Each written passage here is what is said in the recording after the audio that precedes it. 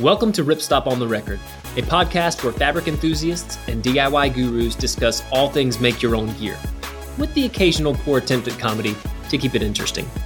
I'm Kyle Baker, the owner and founder of Ripstop by the Roll, and we're excited to have you listening. Hey everyone, welcome to Ripstop on the Record. I'm Jameson. And I'm Isaac. Isaac, I wanted to formally and publicly welcome you back to the episode, back like you never left, and say thank you for your service. Glad to be back. Thank you. You were gone for service. You were gone for 3 weeks serving the country, and I'm just glad that you're here in the office again. Yeah, one of those was vacation, so I was serving myself. That's fair. Well, you need to serve you to be better to the country, you know? Yeah, it's all about balance. Yeah, amen. Couldn't say it better myself. Okay, so this episode, we are talking with Josh Stein, R&D coordinator at Hyperlite Mountain Gear. Yeah, we'll talk about both his personal side of what that looks like, as well as kind of how things work at Hyperlite Mountain Gear, which is kind of sick because they're a brand you see at REI, and yeah. It's a cool conversation. All that to come, but first, a few of the things that you need to know. So new products are coming out or are out already. Like this hat I'm wearing right here. It's our MYOG hat from Boco Gear. Honestly, it might be sold out already. It might be sold out by the time you hear this. If it is, we're probably going to order more then, because if they're selling that well, then we'll get more. So go check it out online. Check this hat out.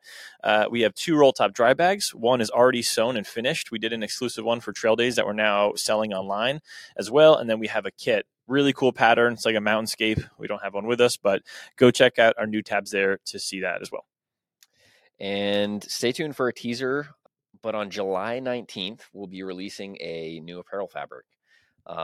This is one that Carter and I have been working on for quite a while. Honestly. Long time. Probably a few months, more than a few months. Several months? Several At months. least it's been like 10 months. Couple months.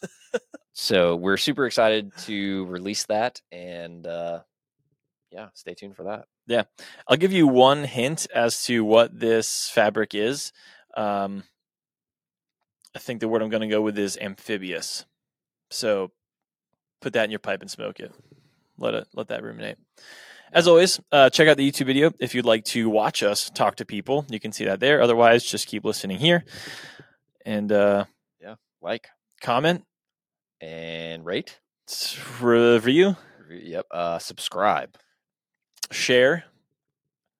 Yeah, onto the episode. Okay, cool.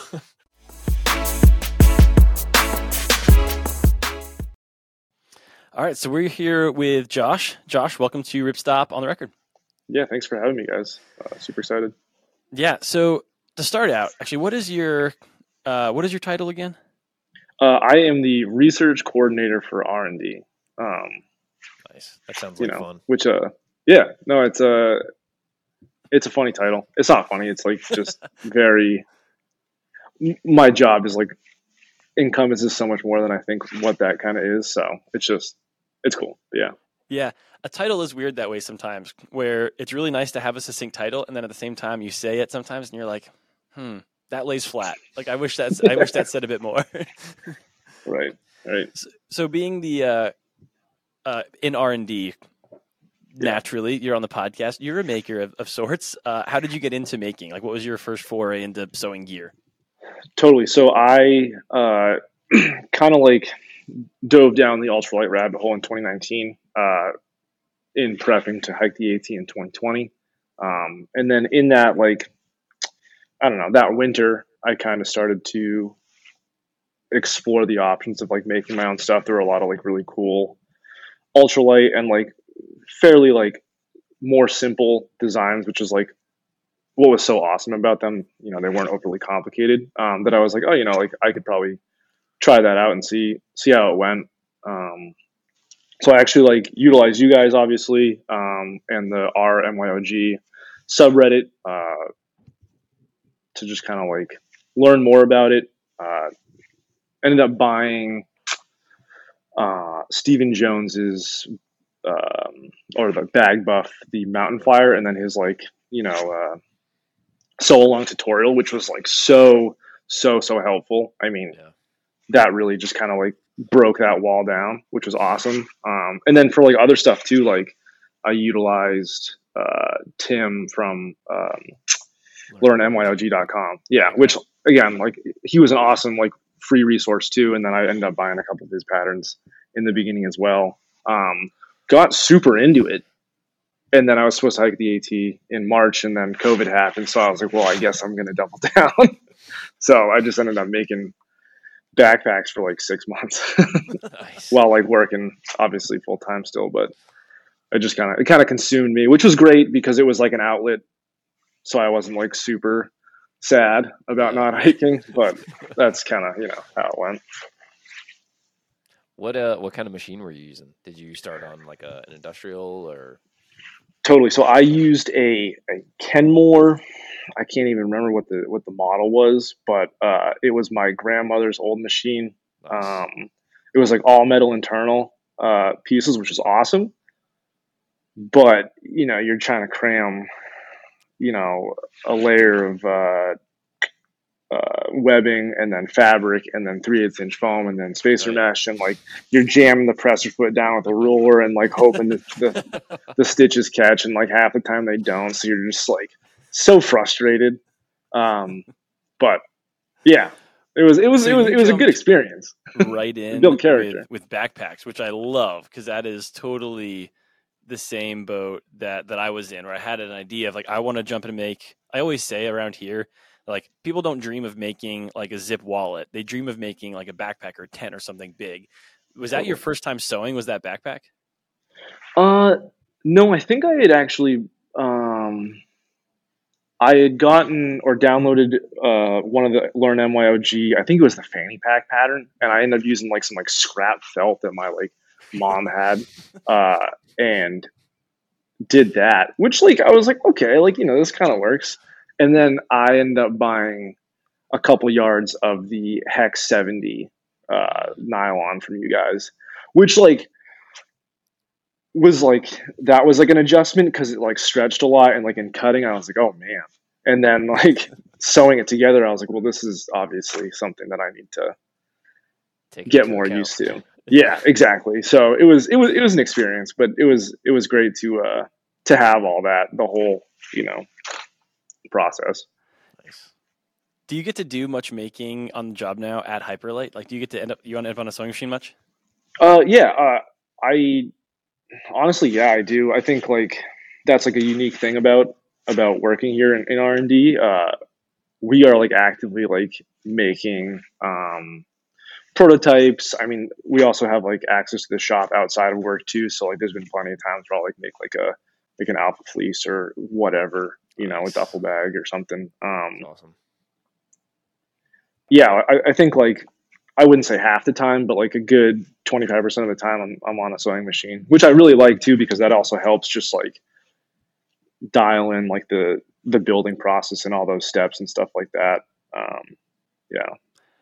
That's super sick, actually. That's kind of cool because like one question I'll get to later, because I want to talk about Hyperlite some, and Hyperlite's on this really interesting cusp of like post cottage to not corporate, but like whatever post cottage is, where it's not a one man show, but it's really cool to envision you. I mean, because not that you're the face of Hyperlite, but in this podcast, you are somewhat representing them. It's cool to imagine there's still people behind a machine there. Because I mean, you don't normally see stuff in REI and think that there are people behind that. Like we see Gregory and Deuter and like all these pack companies, and they're like, yeah, it's cool. And there's like 3 million people back there, and like they're whatever. So it's cool to imagine people still like ripping out prototypes on machines in Maine, which is really unique. I didn't know that about Hyperlite at all. Yeah, no, it's definitely like also one of my favorite aspects of the job, and I think everyone who's in the R&D room too would agree with that. Just like the hands-on nature of it, which is something that like I like really value in a job, and just like in my personal life, just like building stuff with my hands rather than just like staring at the computer all day. It's awesome. I love that part of it. Yeah, that's awesome. Good.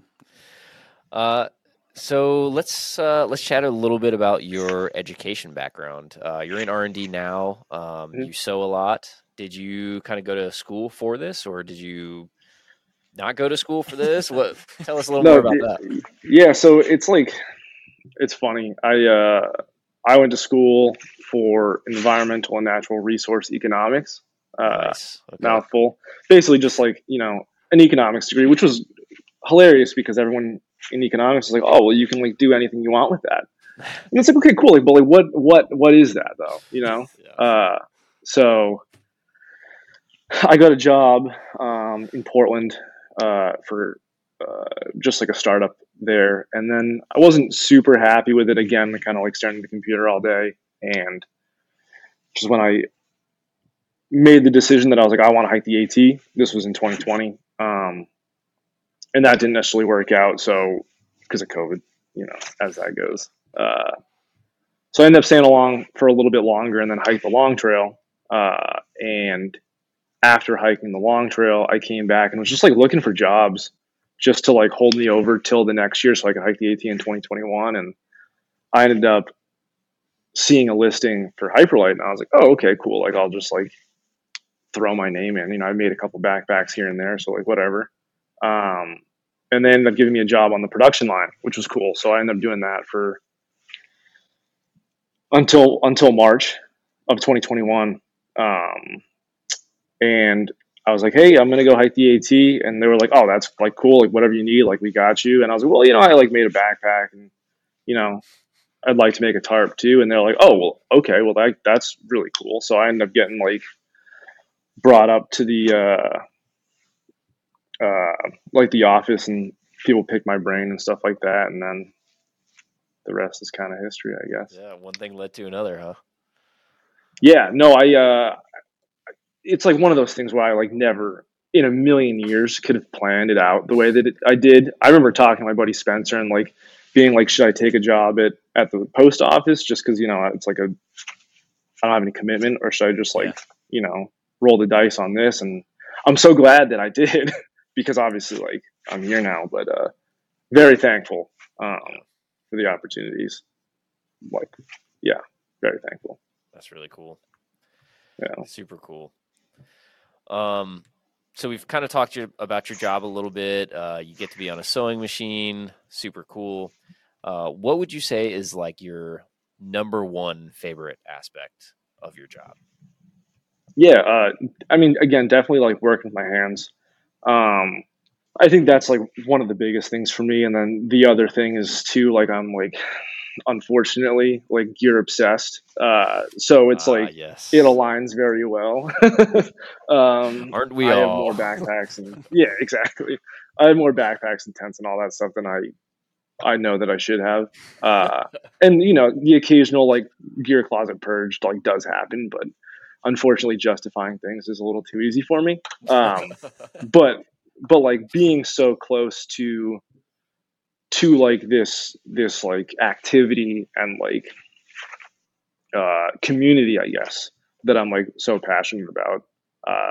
It's really cool to like be able to be a part of like a company that makes for that. So yeah, no, it's yeah.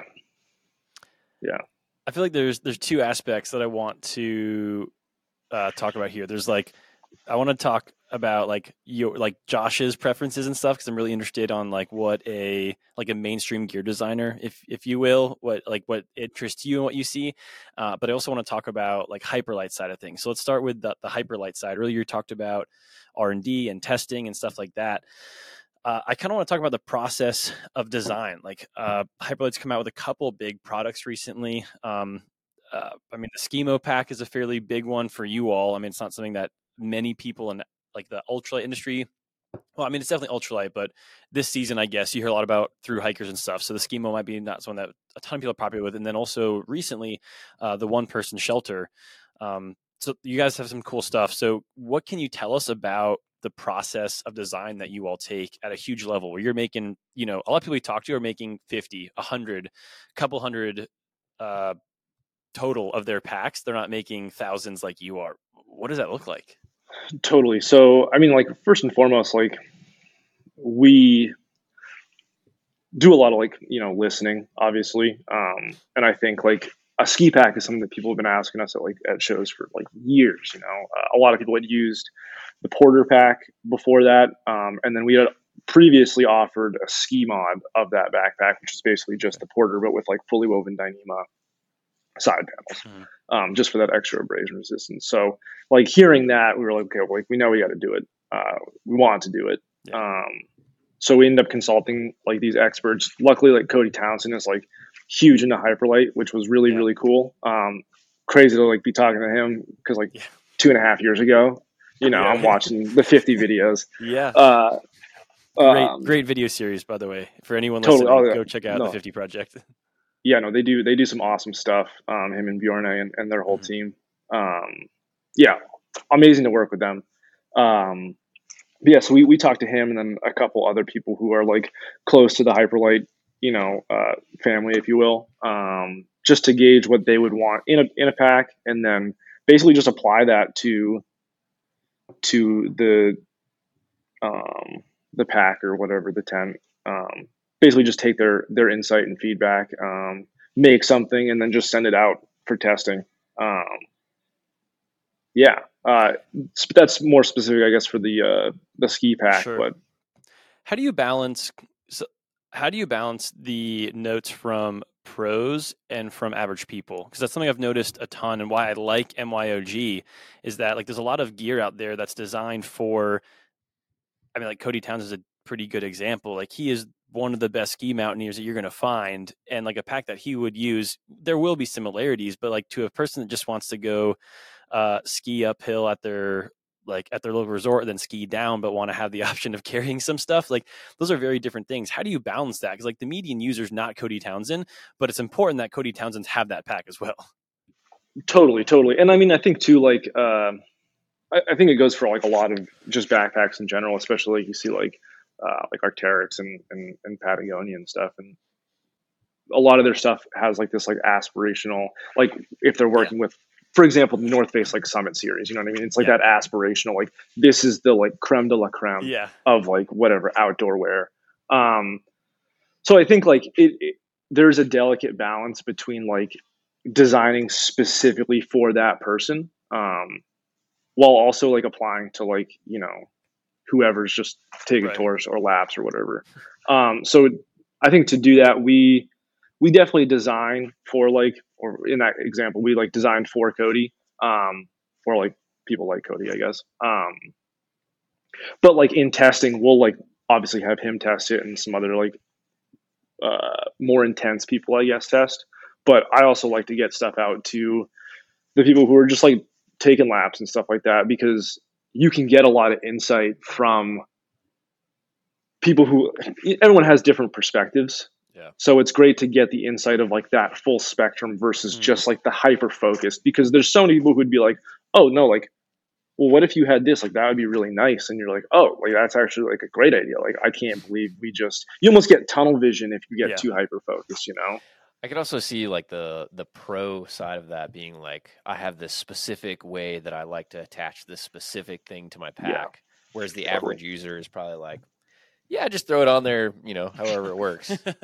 Well, and it's funny though too, is that like there's a flip side of that, because like we've talked to Cody or like some other people who are just like, oh no, like I don't really think about that. I just kind of make it work. Whereas like sometimes you'll have like the more general consumer who's like maybe more entrenched in like how typical backpacking or whatever has been. So it's like very interesting to hear how everyone's opinions and like preferences and stuff like that like kind of clash or line up or whatever. It's really cool. Which is cool. So we mentioned another big product that you'll have released is the one person shelter, which we got to see at Trail Days when we met you and hung out with you, and we were standing around that tent and chatting about it, and there were some really cool design features that we talked about. So just kind of give people the pitch of how you all went about designing that shelter. Obviously, one person shelter is really needed. I'm sure it's been asked for a ton. Totally. But what about the behind the scenes part of designing that? Yeah. So, I mean, like we've kind of like felt that a one person tent is something that's like has been needed. We agree with that totally. People have been asking for it for a while. Yeah. And me and a coworker, we separately had both gone and done the Colorado Trail last year, and we're like, well, this would be a great opportunity to like, to like take this out. So we actually got a chance to like test it ourselves for like an extended period of time, which was awesome. Great that the company let us do that. Very thankful for that. But it really comes down to trying to figure out what makes the most sense, like for the Hyperlite customer, and like what also makes the most sense for like to like stay true to Hyperlite. You know what I mean? Because we could absolutely just like, we probably could have made it a touch lighter if we had skimped on a couple things. But we wanted to make sure that it was going to last, the build quality was going to hold up and all that. And it was going to perform too, especially like in, not ideal conditions on trail, which obviously like that's like the goal of any tent. Yeah. but yeah, we wanted to like make sure that was kind of locked in, and we utilized a lot of testers out in the Pacific Northwest, and then also in like Tasmania. I mean, we got to test it all over the place, which was great. But yeah, I feel like that's a kind of a pretty interesting aspect of being a post-cottage company, as you put it, Jameson. Just building these products with DCF for kind of a mass audience, right? Like when you're building these things for yourself, then you realize, okay, DCF is a super material, but you kind of have to do things a certain way, and like you have to be a little more careful about what you set your tin up on and things like that. Whereas in your case, Josh, y'all are building things for a general audience, and they don't necessarily have that like laser focused amount of care, I guess. Totally. Yeah, it's like, it's hard to, I mean, if you're like deep into in the trenches of ultralight and stuff like that, like you very like, okay, like these are the positives of each fabric, but again, like we sell our backpacks in REI, you know what I mean? Yeah. So just anybody can, find your backpack and be like, oh, this looks cool. I'm going to, tie it up to my bumper and drag it behind the car. Oh yeah. They're like, oh, well, we've seen people who've like checked the bag in like TSA for the plane, and which I would never recommend doing with any backpack. No. But all of a sudden it gets caught in the conveyor belt, and straps get ripped off or whatever, and you're like, well, you shouldn't check your backpack, man. That's just, if there's any advice I have, put it in a duffel bag or a cardboard box. Yeah. But just don't check your backpack. Yeah. Something that we talk about a lot here is the fabric application triad, which we call like price, durability, and weight. And normally you can choose between, you have to prioritize them, but you have to figure out which one's going to be at the top.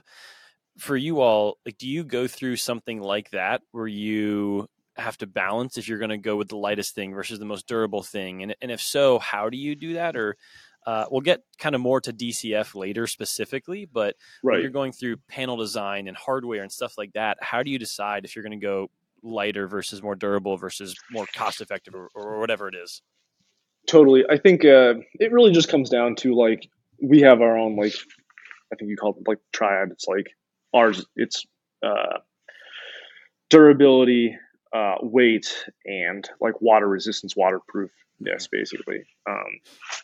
So those are like the three big things, which I think is like where we kind of strive to hit that, whatever, the happy middle ground, medium, whatever. I think we've been like really laser focusing on like how to shave off those like extra grams where you can, you know what I mean? Rather than just like dropping down fabric weight or like reinforcement sticker weight or the size, just kind of seeing what makes the most sense for whatever the application is, and where it's like actually acceptable to cut the weight, and where you might want to have a little bit more. So, yeah. What are ways, like, would you have tips for people that are making gear at home of ways that they can like shave grams a little bit here or there? Just, I mean, generally speaking. I mean, it's hard. It's like it's hard to have a blanket answer for that because it's so dependent on like what you're doing. I think like, you can shave a lot of weight I don't even want to say a lot. You can shave weight by using different fabrics. It really depends. Like on a tent, if you go from like a 0.8 DCF to a 0.51 DCF fly, you're going to save, depending on the tent, anywhere from like an ounce to 3 to 5, whatever. You know what I mean? On a backpack, if you're going from, 6-ounce VX21 or whatever, 6.3 ounce VX21 to like 5-ounce DCF, or even to like, whatever, 2.92 DCF, like the weight savings is like not as, because you're only using a yard of fabric. So it's not as significant in the long run. I think, like, especially when it comes to backpacks, in order to shave weight, you need to look way further than just fabrics, it's definitely plays a part, but I think construction itself, and like if you have extra foam in it, or extra straps, extra hardware, it's all plays a part. So tell me if this is something that I'm allowed to say. We can take it otherwise. But when we were chatting about the tent at Trail Days, you mentioned how you all used a narrow tape and how that saved a ton of weight over time. How did you guys end up there? Because that's something that, granted, not the most experience, but I was like, damn, that was simple. Why didn't I think about just using a more narrow tape to save some weight? Totally, yeah. I think especially too, like in the past, like our tents have been like super heavy duty, not super heavy duty, but like they've been designed to like withstand a lot Sure. at a like a really great weight. I mean, especially like when the Mid 2 came out, like it was truly an ultralight shelter, and it really struck that balance of weight, durability, water resistance, obviously. With this tent and going to a lighter fabric, and the design choices we chose, we decided that we were able to go with a narrower width tape. It's not like significantly more narrow, but we found that it had plenty of adhesion, especially where the stresses are. It's more of like a along the seam versus like a shear. So yeah, I think that was really it. I mean, it was just like an idea that we had one day. We were like, well, what if we just went narrower? Yeah. Oh, like that. There's no issues. Yeah. Because I think you and I started chatting about that because I mentioned like some of the TNT tape. I was like, oh yeah, they gave it to us like 1.25 inches, and for like, it was really bulky, like pack seams. And you were like, opposite of that, actually. I'm like, holy smokes, this is such a good idea. Like normally it's easier to like do like a flat felt. It's a big seam, and like 1.25 inches, like money. And then the opposite effect, like, oh my gosh, like there's probably so many ways that we can do that. I mean, like we talk about all the time, like get narrow webbing. First of all, like you don't always have to have huge webbing on your pack, depending on what it is. Obviously, like other ways that you can kind of like narrow it down to still good effect. Oh, and it is actually like very surprising the amount of like weight you can save just by trimming off unnecessary adhesive and like whatever tape backing. It's like you're like, there's no way. And then you're like, well, I guess there is. Yeah. So, no, it's funny. What would you say is the hardest thing about designing gear?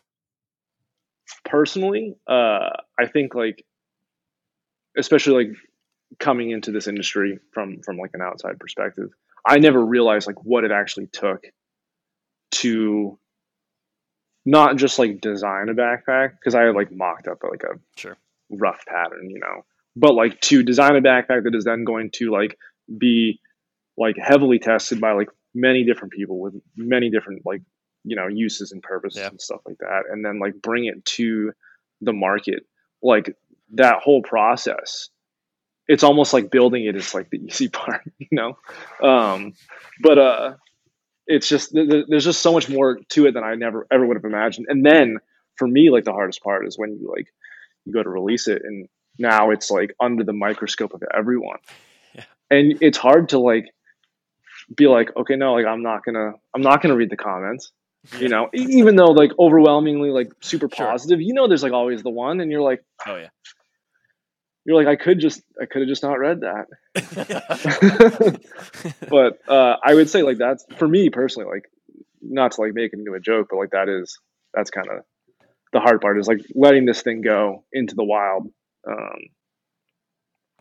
and then have it be under the microscope. Because this is a equal parts question and statement, even though I'm probably going to say it more like a statement. For you, it's probably similar to like if you're just making a pack at home, where like there are endless number of additions that I would make to things that I would add to things that I've made. But like you don't, like when I finish a pack, I'm going to show it to Carter and Isaac. I'll show it to my wife. Yeah. And then it's probably going to live in a bucket for a long time. I might use it. No one on trail cares. No one on trail notices that it's homemade most of the time. I've had like, a handful of people like, where is that from? If they're really nerds. But like no one's going to critique it, and I'm just going to make a new one in like 6 months. I'm just going to add that thing that I didn't like. But you don't get that chance. You can't redo the pack that you've released. Well, right. There's a point where you like have to let it go. But it's funny because like I've talked to Nash, who's in R&D as well, and Tim, and we've all like kind of made our own gear outside of work, and it's like a running joke. It's like, well, no, like what's the best pack in the world? And it's like, oh, well, it's the next one. Because you can never like I've never been like, and again too, it goes back to like my like gear obsession that unfortunately I have. There's so many different perfect packs for different things that it's hard. Yeah, it's so hard. It's even harder to try and explain that to your significant other, I need these though. Who doesn't share the same, love for gear and hobbies and things. Like trying to explain to my wife the difference between fly fishing and like just spin fishing. Yeah, it's all fishing to her, Like, yeah. But so what is like one of the projects, whether personally or professionally, that you're most proud of? I mean, I'm definitely like super proud of how the mid one has turned out. Really proud of like our team. I think we made a super competitive and like also just like a great tent. That's always going to be my go-to now, I think, unless I'm doing something weird or I want to convince myself again that I want to sleep under a tarp and bivvy. But I don't think that's going to happen anytime soon. It's a harder sell.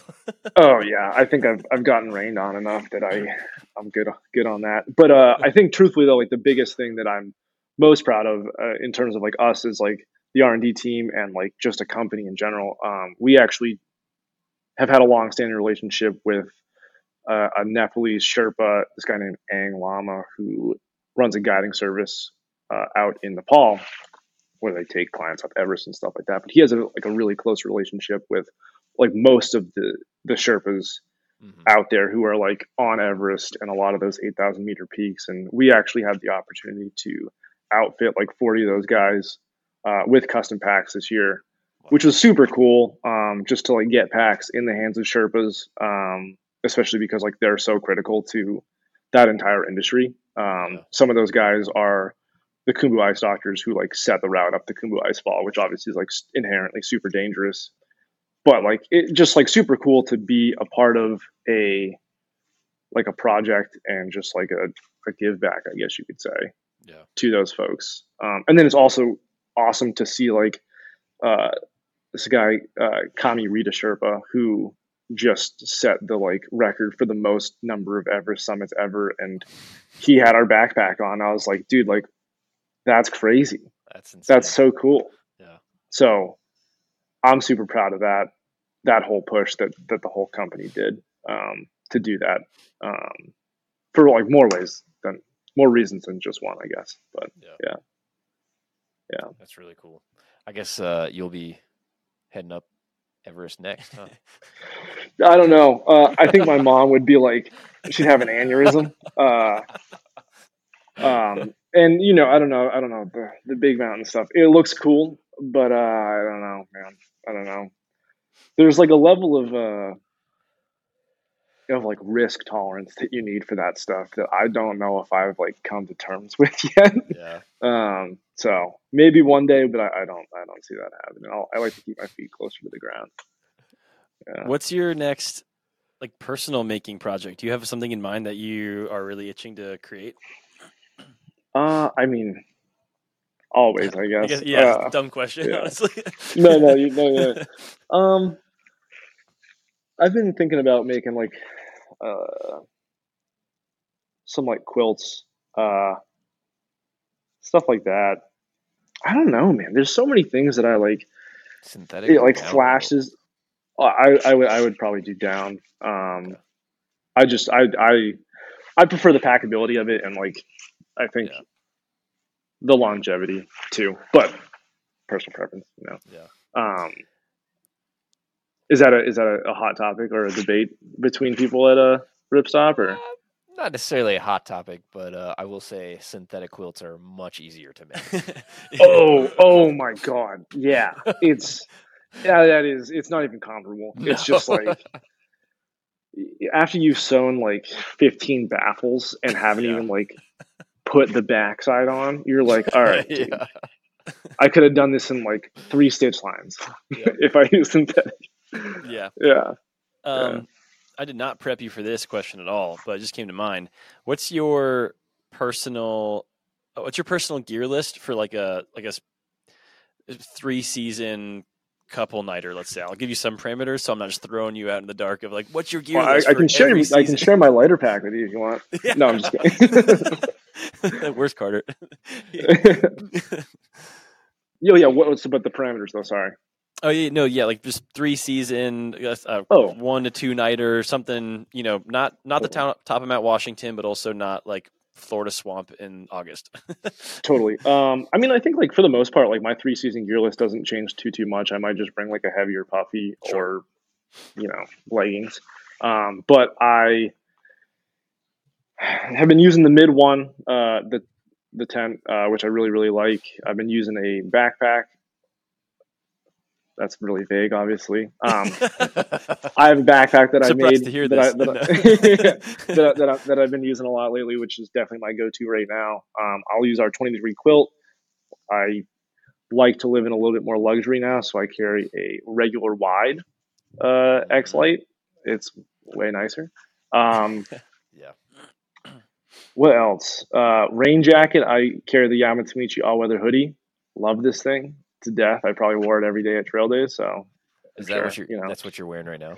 Yeah, right here. Yeah, these guys are based out of Japan, but they make awesome stuff. What's it called again? I'm about to look them up. Yeah, Yamatsumichi. I'm hoping that they just one day are like, oh, they're drop based, so it's like almost impossible to get something. Yeah. So I just aspire to hopefully be able to get another one day when this one eventually gets worn out. But yeah, so that's what, tent, quilt, backpack. I've been using like a 35-liter backpack lately. Just like one that I made. And then what'd you make it out of? I made it out of, this one's out of DCH 50 and 150. Yeah. The backpack I used on the Colorado Trail was Challenge 200. Okay. But yeah, in black. And then I use like some 70 nylon for the roll drawstring top. Mm-hmm. But yeah, I don't know. Rain jacket. I have like a Rab puffy that I use if it's super cold, like it was a couple weeks ago. And then I have a Montbell X-Lite anorak that I use. Big fan of. And then I have Montbell Versalite pants. I actually just got from a guy named Steve, who he has a company called Sulik 46. Oh yeah. He makes like the custom titanium stuff, and I splurged and I got the wood stove that he makes. It's like a 2.5 ounce wood stove. Fits in like a Toaks 750. I have like a Evernew 640, I think that it's actually supposed to come in tomorrow, so I'm really excited. Nice. But I'm hoping to use that to get on my ultralight bushcraft, if you will. That is so awesome. I use his tree table. Oh yeah, okay. No, I haven't actually. I did just see his trowel, which looks actually pretty comfortable to use. Yeah, it's got these brushed aluminum or rolled aluminum handles. So I was like, man, his stuff is really cool. Oh yeah. And he's super cool dude too. I've emailed him a couple times. Super responsive. I was trying to see if this super small pot would fit inside the stove. And he's like, well, it's like a millimeter off. And I'm like, do you think it would work though? And he's like, I don't think so. You're saying there's a chance. Yeah. So it was funny. You kind of alluded to it earlier by mentioning challenge. I want to talk about fabrics. Totally. And once again, I want to balance Josh versus Hyperlite. And so one, it's very obvious. Hyperlite loves DCF, as do we. We're huge sellers and proponents of dynamic composite fabrics. Mhm. But it is interesting in today's fabric climate. Makes it sound way too important than it is. Market. Yeah, today's fabric market. It's interesting that companies, especially pack companies, are using DCF still, which is really cool. So just chat about that. How did you end up staying with DCF so much when there's a lot of fabrics that exist? And what do you guys like about it? So, as far as like the history of the company goes, like Mike and Dan started the company in 2010, and before they even like sold the backpack, they had made, I don't know, 15, 20 backpacks and sent them up and down the AT and the PCT.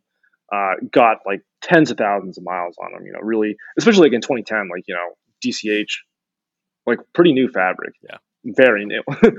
So they wanted to like do their due diligence to like make sure they like had something. And they did. And obviously like long-term testing came back and they were like, green light, let's go. So I think that still stays true today. We know that DCH works for all of our purposes. And like, while we're always messing around with new fabrics, testing new fabrics, we always want to make sure we're doing our due diligence. And I think too, like with our longstanding like relationship with Dyneema, or DSM Avient now, we were in a more unique situation where we're able to like put the time to like do long-term field testing on it, before just like, saying, hey, we're going to go one way or the other. But I think like, as far as DCH goes, like I still really like it. I think like it crinkles, which breaks in eventually. But I mean, that's like such a minute thing to me. The noise, and I did notice with the newer challenge stuff too, the Ultra X, it kind of almost has a similar sound to it. But yeah, I think DCH is still a great fabric, and I think it's still very relevant today. Yeah, no, definitely. Yeah. Especially when it comes to DCF and 10 fabrics. But yeah, because I think the shelter side of things is, it's just a no-brainer, right? I mean, like your sill polys are going to be great, but they're going to be great to a certain weight, and then you're going to break down. But like, there's no. I don't think I'm getting in trouble by saying this, but there's no remote comparison to a 0.5 DCF shelter or 0.8 even. Like, there's nothing that strong, that waterproof, and that lightweight, to use your triad at least. Totally. No, I completely agree. And I mean, it's great to see innovation in the market. I think that's super valuable. So yeah. What do you think is missing, if anything? Like, what fabric are you like, but this still doesn't exist? Or like, this fabric is good, but it's missing this aspect. Totally. Man, that's tough. It's like funny because like, 10 years ago they were like, it was like what? You had some DCH, but it was like mostly like 500D Cordura, 1000D Cordura, and then you might have had like VX21 or something. Yeah. And like now we have so many different variations and like so many different weave types and all this stuff. So there's so many options out there. What do I think is missing? I mean, there's always holes to be filled. It'd be great to have like a waterproof breathable, like DCF. I would love to have that, for like a more alpine style tent or something like that. Yeah, I don't know. I think like there are some really great waterproof breathables from like Pertex and stuff like that. Like this is made with Pertex. I can't remember exactly what it is, and it like actually functions very well as a waterproof breathable. But I think even still, like their weights haven't like come down to where like 70, not like ripstop nylon for like quilts have and stuff like that. Which obviously like there's like a trade-off because Sure. a jacket, you're going to tear it up if it's super lightweight. But yeah, I would love to see more of that stuff. But I also think too, like it'll all come, like the way that like innovation happens and like advancements happen. It's like what exponential is what they say. So Yeah. who knows in like 5 years, 10 years, like what Yeah. things we didn't even think of will probably be around, you know? Is there a fabric that's really exciting you personally now, like that one that you really want to make with for your own gear?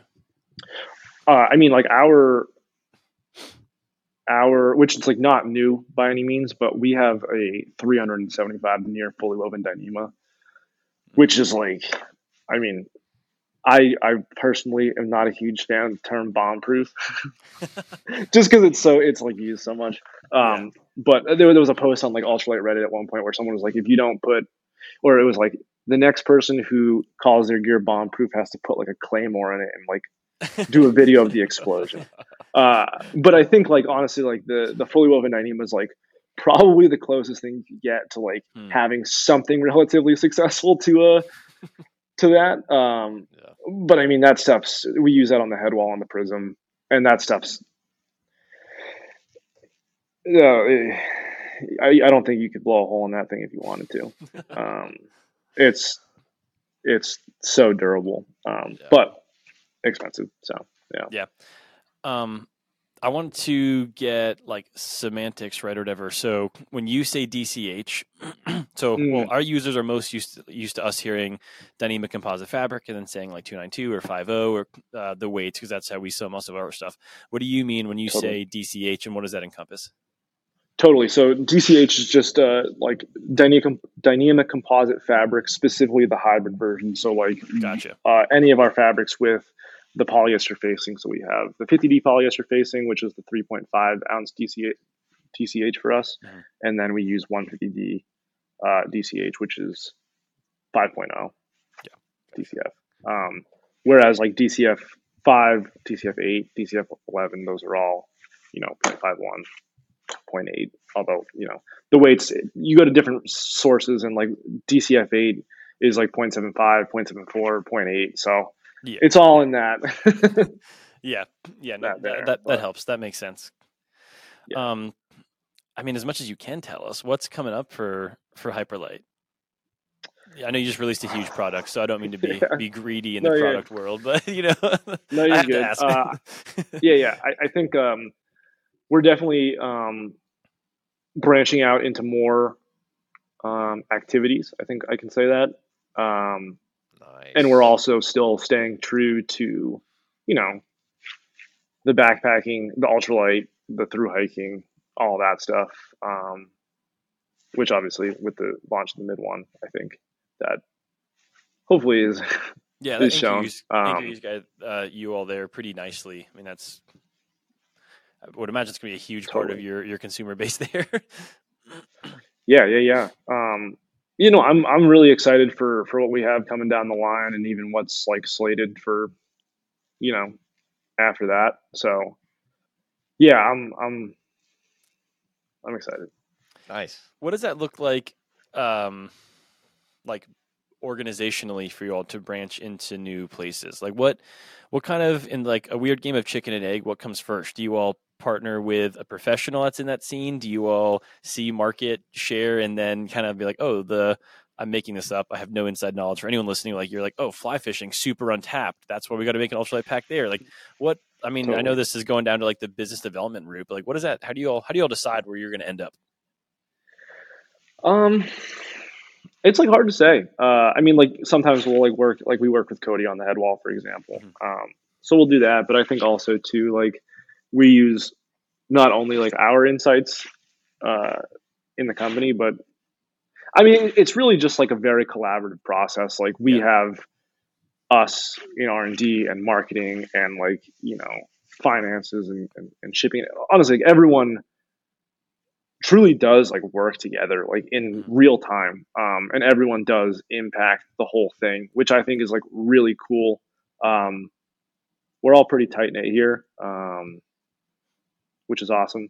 I really appreciate that. I'm like good friends with with everyone. Not that I'm like, I just Popular guy on I'm friends campus. no, but yeah, no, man, it really comes down to like everyone's like collaborative efforts, Yeah. which is awesome. I mean, like I think like if you were to like look at, like a much larger company, for someone who's in R&D to like say that like one person is like actively making, decisions that will like impact the final product, like in such a way that we are like in the R&D room. I think that's like a little more, it's not as common in bigger companies. Yeah. So it's nice to feel like everyone's super valued, and everyone makes an impact. Yeah. I think this is probably an aspect that a lot of people would like to hear more about. I mean, we get it some at Trail Days, and we're like lower in the food chain, if you will. Like we're further away from the finished product than most people that you meet at Trail Days or in the outdoor industry, because you're making gear that people then have a connection to. But we're making the thing that people make gear that then have a connection to. It's like we're a little bit further away. So a lot of people but we get it, like, oh, you guys must have like the coolest job. You get to like work with like gear all day and stuff. And we're kind of far away from that, because if we're doing our job, we're working with the fabric a lot more than the gear. Then you make the gear, and then we hear you guys and we're like, that's super sick. But for you, what is it like working at a Hyperlite in this like post cottage world where like you do get to sit down on a sewing machine? What about the other, you said roughly a quarter, and don't feel like you have to stay true to that number, but like other 75%, what's it like working with gear, seeing people through hike with stuff that you've designed, seeing people ski down some of the best ski descents in North America with stuff that you've designed? Totally. I mean, like, first and foremost, it's just like very cool to even just like see it out and be like, wow, I like for example, I think Cody had a picture of him with the head wall on, and I was like, he like posted on Instagram, and I was like, dude, like that's crazy. Yeah. Like I talked to that guy before and like had an impact on that backpack. So like what? So that's it's like almost like a surreal experience to a degree, which I think is really cool. But sorry, what was the rest of the question? I kind of hyper focused. Yeah, no, you're good. It wasn't a very good question. I just started rambling. No. Honestly. But yeah, What's the other aspects of my job? Is that what you're asking? Like the other 75%, I guess. What else, or how? What's it like to work at a company where you're hands on, but you still are getting to produce thousands of quantities? Like, what's it like to work at a Hyperlite? Because I guess what I mean when I say like, what is it like to work at a Hyperlite? It's not, what are the hallways painted like and how's your coffee? It's like, what is it like to work at this figurehead of like, you guys have spearheaded the ultralight community. It's like one of the biggest mainstream ultralight packs that exist. You can get an REI. It's, Hyperlite means something more than the company name. It's like, oh, this is a huge entity that's like broken out of, that's gone beyond cottage and now mainstream. What's it like to work there, I guess, is kind of the broader picture, the question I'm not asking well. To me, who's like someone who like came from like the outside world of like, not like gear design and stuff like that, it's like just like us, like flat out just like surreal. Super cool though to like be so deeply entrenched in like this thing that I personally love so much. I value it a lot. Yeah, I don't know. I think it's just like it's just a crazy thing to me. Like I like find myself thinking about it, like thinking back to like before when I was sitting at a desk, talking to people on the phone about X, Y, and Z at my old job, and I'm like, a lot has changed, man. And like I don't know how the hell I got here, but I'm glad I did. So I feel very, very, very lucky to be a part of it too. I think, like you said, like it's bigger than just like the name now. Like it's like a like the brand is like it's like this thing that lives, Yeah. So it's very cool to like be a part of that and like actively, work to making that thing grow. Yeah. you probably can't answer this, so just like blink twice if Hyperlite's going to make a running vest. That'd be great for me. No. I'm not going to blink at all. Isaac, I forgot to look at you and see if you had any questions. Just steamrolled over you. Do you have anything to ask Josh? Yeah, I was just gonna say, did you finally get to the AT? Oh, I did. Yeah, I Okay. hiked the AT in 2021, Nice. which was an awesome time. I would Yeah. highly recommend it to anyone. I would do Oh, it that's again right. You said that tomorrow. You did say that. Okay. Yeah. No. Yeah. But yeah. Yeah. It was a good time. Yeah.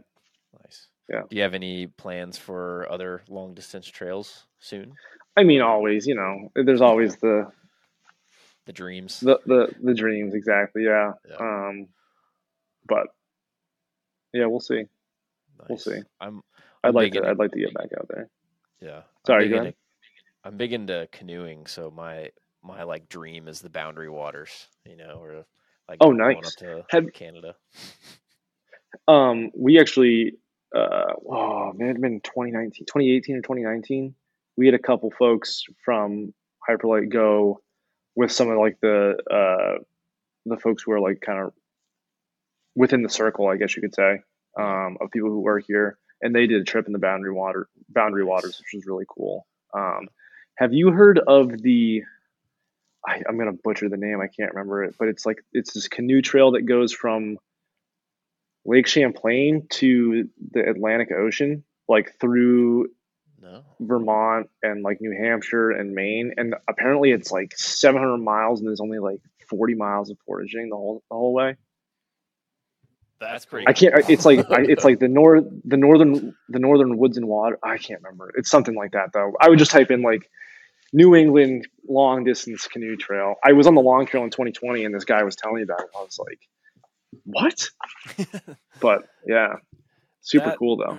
That reminds me of another question that I like to ask people, and they're based in different places. But you're a New Englander. Hyperlite's based in New England as well. Do you feel like your design changes at all based on where you are from? Like your experience in the whites and in New England specifically, a ridiculously wet climate. Do you feel like that changes the way you design anything? Right. I don't know. I think it definitely like influences it to a degree.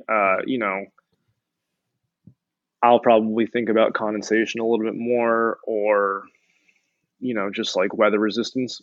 Not that like it's not like we're up on like the divide or something like that in like some gnarly like monsoon over here, but like it does get hairy up on Washington for sure. But I mean, 99.99999% of people are never gonna camp up there, and if you are, it's like in the winter and you're bivvying, and like I hope to God you know what you're doing. But I was up on Mount Washington, I think 3 weeks ago to the day, and it was actively snowing, and there's 6 inches of snow on the ground. It was June 7th or whatever. Dude. Like, what's going on? Well, I think this is actually I think I saw that it's the snowiest year on record on Mount Washington, which I was like, well, that's crazy. But we've been getting a lot of rain. I think you guys have too down south. Yeah. But it's definitely been a very wet spring, which like hopefully is great, but it'd be awesome if it kind of, stopped raining on the weekends and just did it during the weekdays. Cause I'm just trying to go out and have a good time backpacking and not get rained on. It's a good thing that you have that waterproofness on your triad. Yeah. Yes, exactly. Yeah, very valued, especially up here. Yeah. One thing I've noticed with that question is like I've asked a ton of people like, hey, does design change based on where you live? And one thing I've noticed a lot of now that I've asked it a bunch of times is that I think fabrics are starting to minimize the differences there. Like I think 10 years ago, like we talked to Dan Durston about like the new pack that he released last year, and then the X Mid, like a hugely popular tent. And a lot of those things, like with Sil Poly being readily available now, not just Sil Nylon, with laminates being fully waterproof and not like, I mean, like HDPE Gridstop's really good fabric, but we don't have to make packs out of it anymore. We don't have to make stuff out of Cordura where it's just going to like get sopping wet. Like it's starting to level the playing field where like I think maybe 10 years ago you did see a lot more variability in design based on what you had to have because you had to make concessions, and like those concessions seem like they're getting smaller, I think. Yeah, no, I totally agree. I think like especially like you said in pack fabrics, like you don't have to really worry about having either a rain cover or like B, you just have to worry about your backpack getting like a pound and a half heavier the moment it starts raining, which like I've had happen like Yeah. with some fabrics, and you're like, man, like I can feel this. And then the worst thing is too is when, especially like in the early days when I was making my own backpacks, I didn't put drain holes in the side pockets, and you get back to the car and you're like, oh, there's like a liter of water. That's why it's so heavy.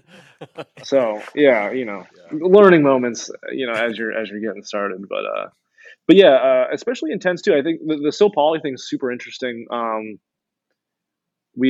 run into Ron from MLD last year at CDT days and had talked about that with him, and it was interesting to hear his take, and then also to see him. He swapped most of his tents, I think, or most of his Sil Nylon mids to the Sil Poly. I think he has like one. It might be like the super mid that he's keeping in Sil Nylon, but yeah, I mean, Sil Poly has definitely become super super popular over the last couple of years, rightfully so too. Yeah. Yeah. Do you see Hyperlite doing any like Sil Poly stuff eventually, or do you think that DCH or DCF, I guess in that case, is where you guys will stay? I don't really know.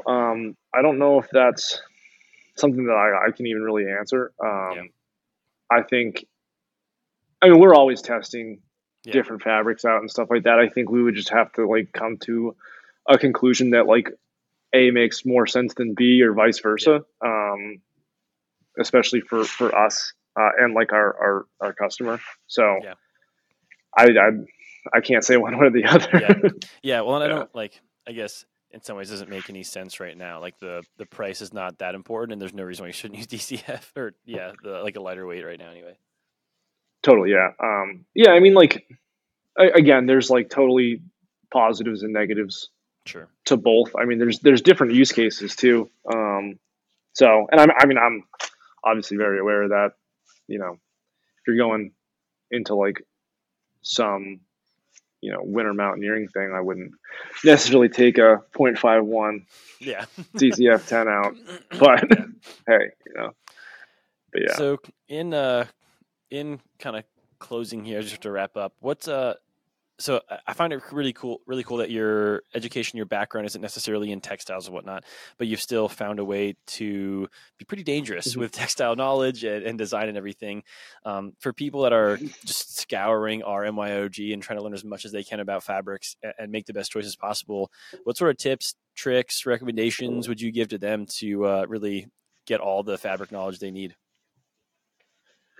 Totally. I mean, I think like utilizing the subreddit, even like don't be afraid to reach out to like other makers. I reached out to, when I was like first, getting started making stuff, I reached out to Matt from Red Paw, and he gave me a lot of great insight just about machines, which was awesome. Super cool dude. Talked to Liv from Almonds Right. Super cool dude again. Him and his wife were awesome. But yeah, I mean, I wouldn't be afraid to reach out to people and ask questions, because like some things are like hyper specific, and like odds are like there's someone who's done the research, like between our MYOG, Backpacking Light. I mean, even if you go on like Slingfin's website, Slingfin has like a research doc about the effects of UV, on Sil Nylons and Sil Polys over the course of however much time. So, I mean, like if you really want to like nerd out, like it's out there. But yeah, that, and also if you're going to go with DCF, buy a roll of Tyvek. I wish that I had done that earlier, but there were so many times where I made like a $70 backpack at home, where like $65 of it was with DCF, and I was like, this one ain't it. Wish I did it at a tie pack. Yeah. But, learning curves. Yeah. So, yeah. Cool. Well, let's wrap this thing up. Josh, thank you for spending some time with us. It's really cool to pick your brain. It's great to meet you at Trail Days and now continue the conversation. So, thanks for sharing this time with us. Totally. Yeah, no, thanks for having me on, guys. Again, it was awesome to see you guys again. Great to meet you at Trail Days too. But, hopefully we all stay in touch.